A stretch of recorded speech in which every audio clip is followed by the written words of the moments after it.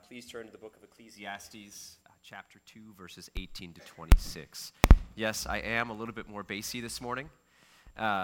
So no, it's not COVID, because everybody wonders about that. It's just cold and some allergies. So as one person said, maybe the message will be more impactful with my voice this low. Yeah. Or maybe you'll fall asleep. We'll see. All right.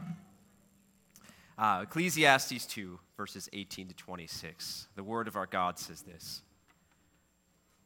I hated all my toil in which I toil under the sun, seeing that I must leave it to a man who will come after me.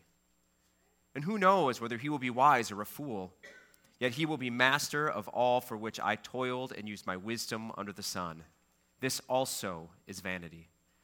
So I turned about and gave my heart up to despair over all the toil of my labors under the sun, because sometimes a person who has toiled with wisdom and knowledge and skill must leave everything to be enjoyed by someone who did not toil for it. This also is vanity and a great evil. What has a man from all the toil and strivings of heart with which he toils beneath the sun? For all his days are full of sorrow, and his work is a vexation. Even in the night his heart does not rest. This also is vanity. There is nothing better for a person than he should eat and drink and find enjoyment in his toil. This also I saw is from the hand of God. For apart from him, who can eat or who can have enjoyment? For to the one who pleases him, God has given wisdom and knowledge and joy. But to the sinner he has given the business of gathering and collecting, only to give to the one who pleases God. This also is vanity and a striving after wind. Let's pray.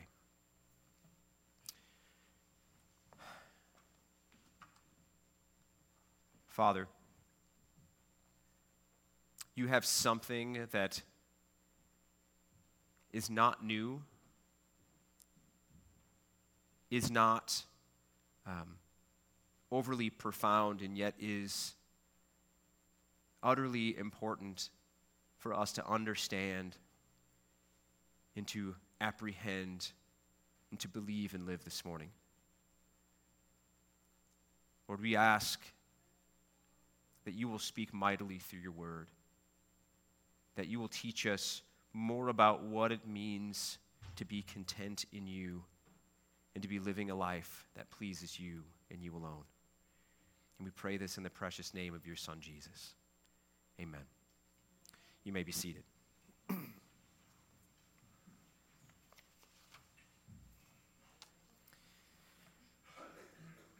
So, I heard some of you, when the book Ecclesiastes came up, you're like, oh, right? Ecclesiastes, huh? And so you might be thinking to yourself, man, is he really going to preach out of Ecclesiastes on Mother's Day? Is that what he's really going to do? It's so depressing. It's such a downer on a day that should be filled with happiness and joy, as we remember the hard work that mothers have done in raising us and all the selfless moments that wives have put into the process of caring and nurturing for our kids. And yet, as I reflect on what this day is all about, it felt like the exact right passage for this day. This is a day that's about celebrating the work and labor of love that mothers have done and are doing with their children. It's labor that most mothers would say is rewarding, but also at the same time can be hard, can be wearisome, and can be frustrating, as a lot of you well know. Can also be anxiety-inducing. For some, it can lead to despair, and if one is not careful, it can easily become a labor that is all-encompassing and consuming in a way that God never intended. It can become both the source of a mother's validation, and it can become a thing from which she tries to derive her happiness. Now, I realize I've mentioned mothers a lot, but if you are a non-mother here, which many of you are, you don't get to tune this message out either. The truth is that the description of motherhood that I just gave you applies to all of the work and all of the toil that has been given to us to do in this life. Whether you're a mother, a father, a doctor, a factory worker, a secretary, an engineer, a teacher, an IT worker, a builder, a coach, student, volunteer, community member, or just a friend, you have tasted both the rewards and hardships of your labor and your work. And you have at the same time been tempted to make it the source of your hope and your happiness and your validation.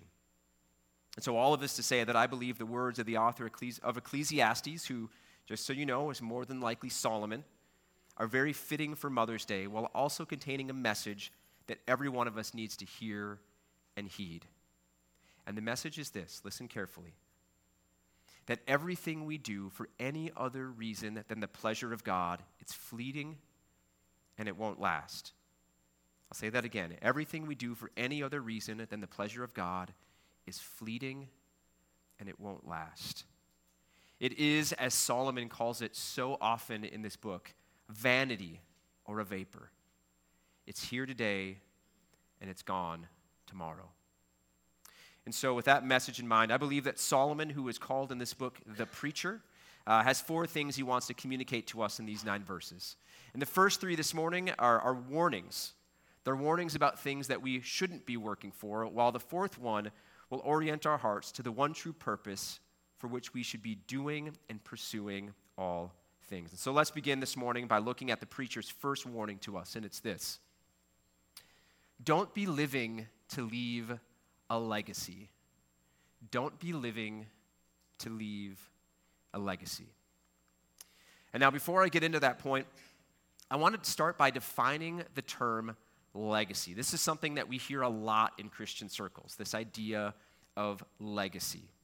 So, and I want to define it for you by reading from an article on RamseySolutions.com that describes sort of what this idea of legacy is and what it means. It says this: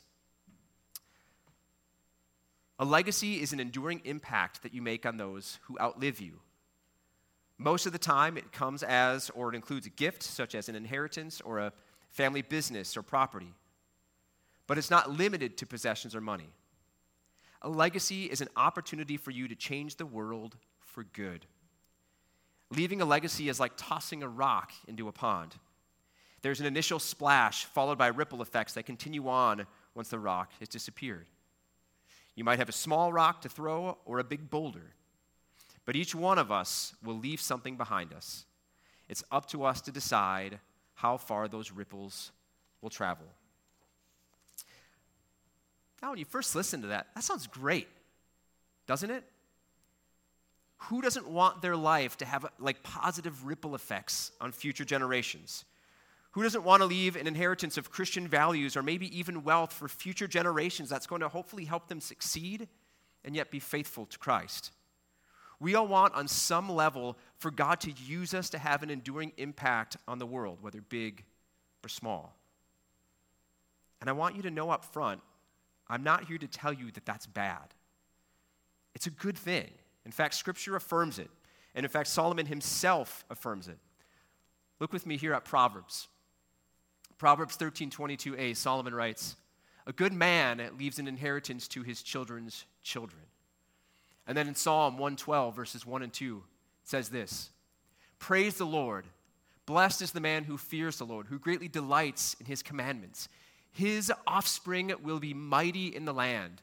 The generation of the upright will be blessed."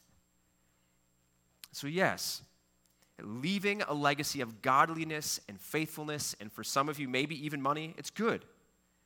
And it's good because hopefully by God's grace and his power, it's going to have positive ripple effects on your children, and then hopefully on their children.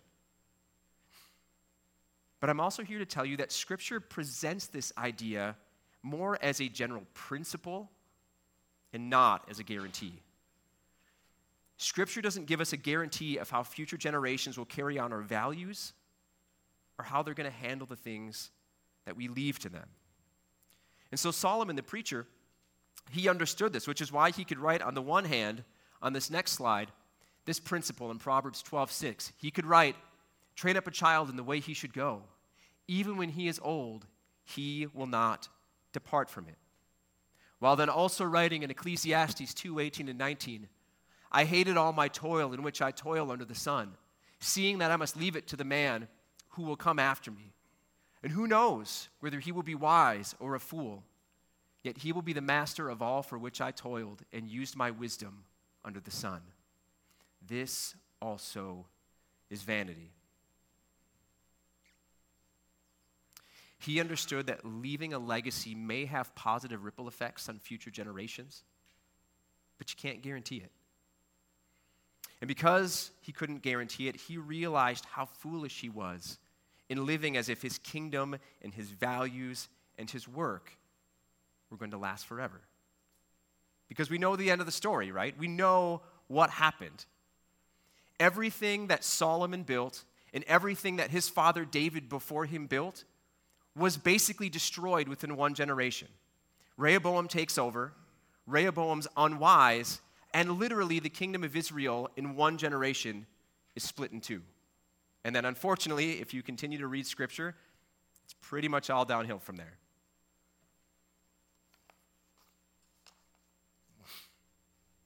And now maybe you're here this morning and you feel pretty good. You feel pretty good about how you've lived your life. Maybe you have a nice little nest egg to leave to your kids. You have the ability to give to a lot of great causes. And if you are fortunate enough, maybe you have kids that love Jesus, right? Which is kind of what we all hope for our kids. Or maybe you're here and you feel the pangs of financial regret. Maybe you feel the heartbreak of wayward children and you're asking yourself that age-old question, where did we go wrong? Or maybe you have that feeling that your life isn't going to mean much when you're gone. And no matter which side you fall on, Solomon wants to warn us this morning that putting our hope in our enduring legacy is vanity. Because you can't guarantee how it will be carried on, and the truth is that once we're gone, and this is very true, once we're gone, the enduring memory of who we are, it's eventually going to fade. I know it's kind of bleak, but it's the reality. It won't endure forever. So don't be living for or putting your hope in leaving a legacy. It won't last. So that's warning number one. Warning number two this morning is don't be living to make a name for yourself. Ecclesiastes 2, verses 20 and 21 say this. So I turned about and gave my heart up to despair over all the toil of my labors under the sun, because sometimes a person who has toiled with wisdom and knowledge and skill must leave everything to be enjoyed by someone who did not toil for it. This also is vanity and a great evil. Now, if there's any person in Scripture, right, who was revered for their greatness in the time of their life when they were alive, it was Solomon. I mean, this dude had everything. He did everything, and it says that he was wiser than every single person in Israel and all the surrounding countries. In fact, look with me here at Ecclesiastes 1, verse 16. It said this, Solomon writes, I said in my heart, I have acquired great wisdom, surpassing all who were over Jerusalem before me. And my heart has had great experience of wisdom and knowledge. And then he goes on to say in Ecclesiastes 2, 4 through 9, I made great works. I built houses and planted vineyards for myself. I made myself gardens and parks and planted in them all kinds of fruit trees. I made myself pools from which to water the forest of growing trees. Bought male and female slaves and had slaves who were born in my house. I had also great possessions of herds and flocks, more than any who had been before me in Jerusalem. I also gathered for myself silver and gold and the treasure of kings and provinces. I got singers, both men and women, and many concubines, the delight of the sons of man. So I became great and surpassed all who were before me in Jerusalem. Also, my wisdom remained with me. And then on the next slide, in 1 Kings 4:34, it says, and people of all nations came to hear the wisdom of Solomon, and from all the kings of the earth who had heard of his wisdom. Now, if we were going to take Solomon and maybe try to compare him to some modern figures, this might not perfectly work, but I would say that Solomon's probably like a mixture of maybe Elon Musk and Gandhi, right? I realize it's not perfect, but that's kind of my best guess. The truth is, people wanted to be him. People would have loved to have those riches, and they came from all walks of life and from all nations to hear his wise sayings. And yet, despite all of the wisdom, all of the knowledge and all of the skill that Solomon used in building his kingdom, despite all the fame that he amassed, he says in Ecclesiastes 2:20 that he gives his heart up to despair when thinking about all that he's done. And that seems strange, right? That description that I just read in 2:4-9, you're like, dude, you did everything. What's your deal? Why are you so, melancholy?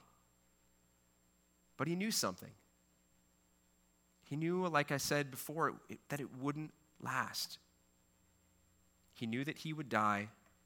He knew that his name and fame would pass away, and that his kingdom would pass to somebody else who hadn't done anything to deserve it.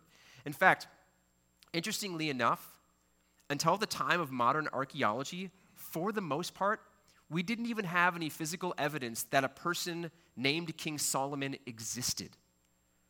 So there were thousands of years where we didn't have any real shred of evidence that there was an actual person named Solomon who was king of Israel that actually lived.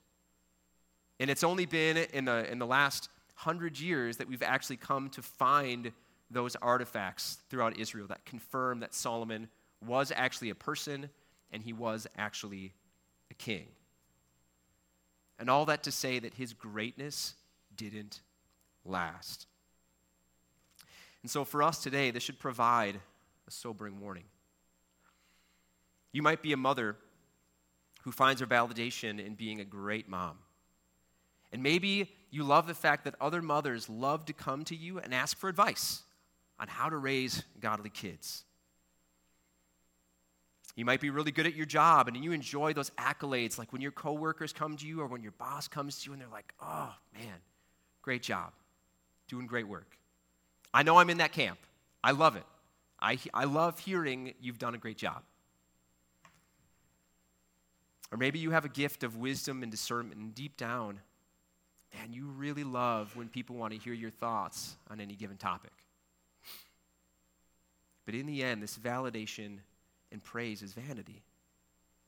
It's a vapor that no matter how hard you try to hold on to, it's going to fade.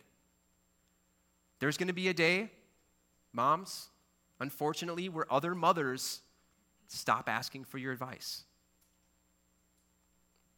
For those of you who work a job, who, again, you get that good job at your work, there's going to be a day when somebody else gets those accolades besides you. And eventually, people won't want to hear what you have to say. Because your name, your glory, and your status, no matter how great they are, they're not eternal. They won't last forever, and therefore should not and cannot be what we live for, what we long for, or what we put our hope in. They fail us. As it says in James 1:11, for the sun rises with its scorching heat and withers the grass. Its flower falls and its beauty perishes. So also will the rich or prideful man fade away in the midst of his pursuits. And so the warning for us this morning is don't be living to make a name for yourself. Point 3, the third warning. Third warning is don't let your labor become an idol. Don't let your labor become an idol. Ecclesiastes 2, verses 22 and 23 say this. What has a man from all the toil and striving of heart with which he toils beneath the sun? For all of his days are full of sorrow, and his work is a vexation. Even in the night, his heart does not rest. This also is vanity. Let me ask you this. How many of you in this room feel stress on a semi-regular basis? Yeah. Oh yeah, the rest of you are lying. That's not true. Like 5 people raise their hand, everybody else is like, not me. Yeah, no. Stress for many of us feels like a normal and inevitable part of life. Just think about everything that happens on a daily basis.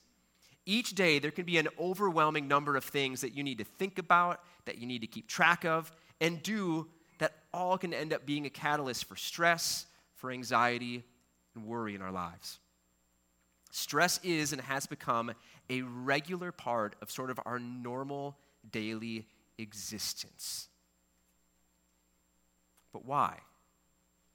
Right? What is causing us so much stress? And what is it that we're all so worried about?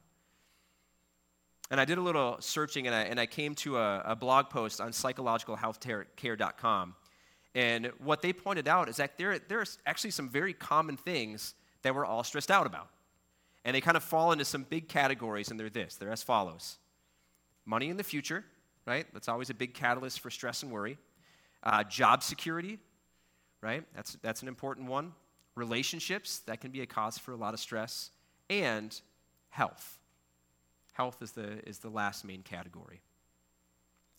And so we stress out about whether or not we have enough money for today, or we become consumed about making sure that we have enough money for tomorrow. We fret over if we have the right job, if it pays enough, or if we're going to be able to keep it so that we can provide for ourselves and our families. Parents, all the parents in the room, you stress out about your kids, even if they're grown, right? You're still stressing out about your kids and how they're doing. Singles, you can be consumed about whether or not you're going to meet somebody. That's a big stress point. Married couples, you fret over whether or not your spouse is meeting your needs and how the marriage is going.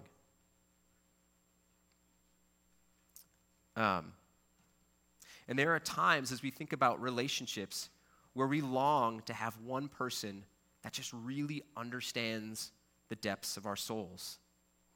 And then finally, we worry about health. Are we going to remain healthy our whole lives? Are we going to end up with a disease or have some tragedy happen to us or someone in our family? And for me, I know for me, that's probably the area, if I'm thinking about my stress, that's the area that I stress out about the most, is health. And so we work and we toil and we strive after these things as if they are ultimate goals in our lives.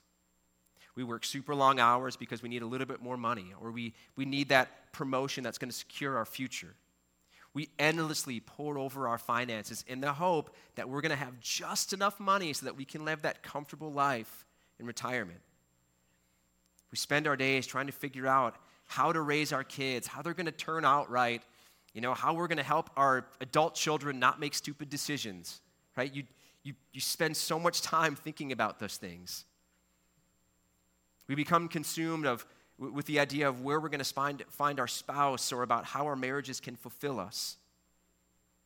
And we quietly search and long for that one person who can make us feel seen. And we obsess over our health, either mental or physical, in the hopes that we can live just a little bit longer without emotional or physical struggles. Or maybe for some of you, you have sort of the opposite reaction. It's not that these things don't stress you out. It's not that you don't want to work to find a spouse or work to have enough money, but these things become so overwhelming for you as you think about them. Your default reaction is to check out. You go completely Netflix binge. You're like, I'm not going to think about these things because it's too much, and I'm just going to watch Netflix for the next 10 hours. I'm not saying I've ever done that.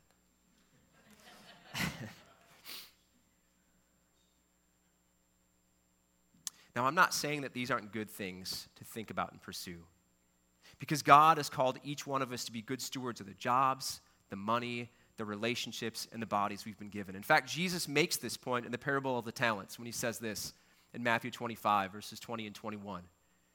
He said, "And he who had received the 5 talents came forward, bringing 5 talents more, saying, 'Master, you delivered to me 5 talents. Here, I have made 5 talents more.'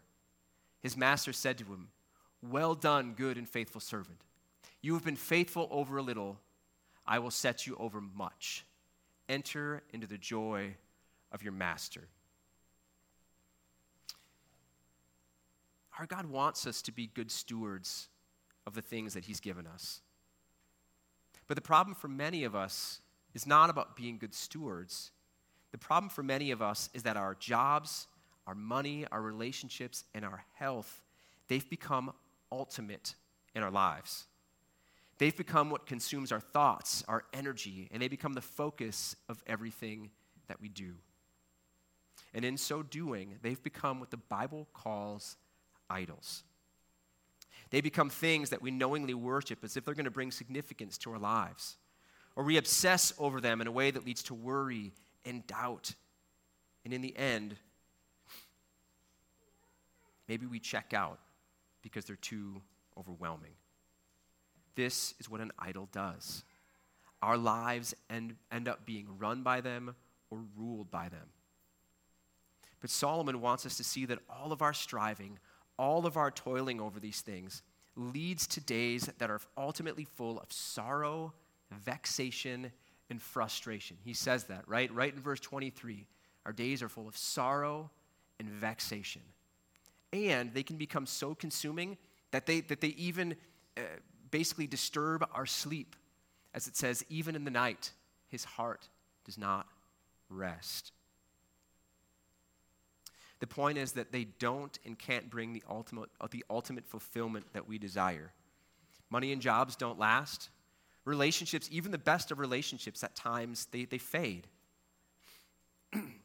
Our health will fail. And ultimately, again, these things are going to fade away, guaranteed. And in the end, our striving and toiling and stressing over these things as if they're an ultimate source of significance and fulfillment, the scripture calls them vanity. They too will fail us and will lead us to a dead-end path. And so then, if these are Solomon's warnings for us this morning, to not be living to leave a legacy, to not be making a name for ourselves, and to not make our labor an idol, then what's the solution? What's the solution in this seemingly fruitless and unfulfilling toil that's been given to us in this life? In essence, the question is, where do we find purpose in it all? And that's our last point for this morning, is this. It's not all doomsday, don't worry. Point 4 is that he is calling us to be living and working for the pleasure of God. Ecclesiastes 2:24-26. There is nothing better for a person than he should eat and drink and find enjoyment in his toil. This also I saw is from the hand of God. For apart from him, who can eat or who can have enjoyment? For to the one who pleases him, God has given wisdom and knowledge and joy. But to the sinner, he has given the business of gathering and collecting, only to give to the one who pleases God. This also is vanity and a striving after wind.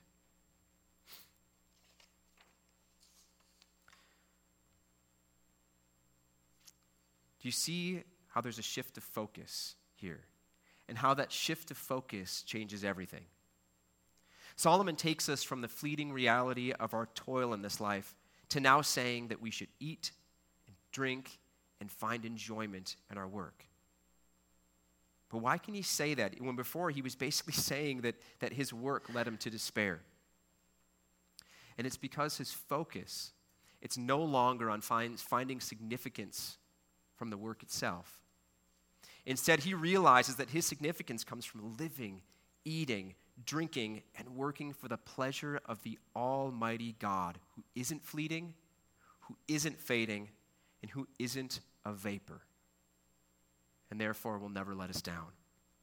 In fact, the inherent promise in verse 26 is that when we work for the pleasure of God, that he's going to give us pleasure, right? Think about that. When you work for the pleasure of God, he is going to give you pleasure.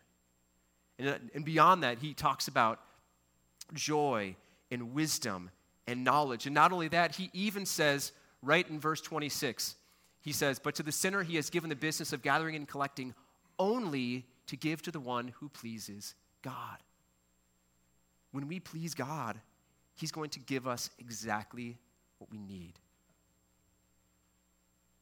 You don't need to be worried about having an impact on future generations. You don't need to be consumed with getting praise and validation from others. You don't need to stress out about your job, your money, the future, your kids, your spouse, your marriage, or your health. Because God will not only provide exactly what we need in these areas, but he's pulling back the curtain of our world to show us that he and he alone is our only ultimate source of joy and fulfillment.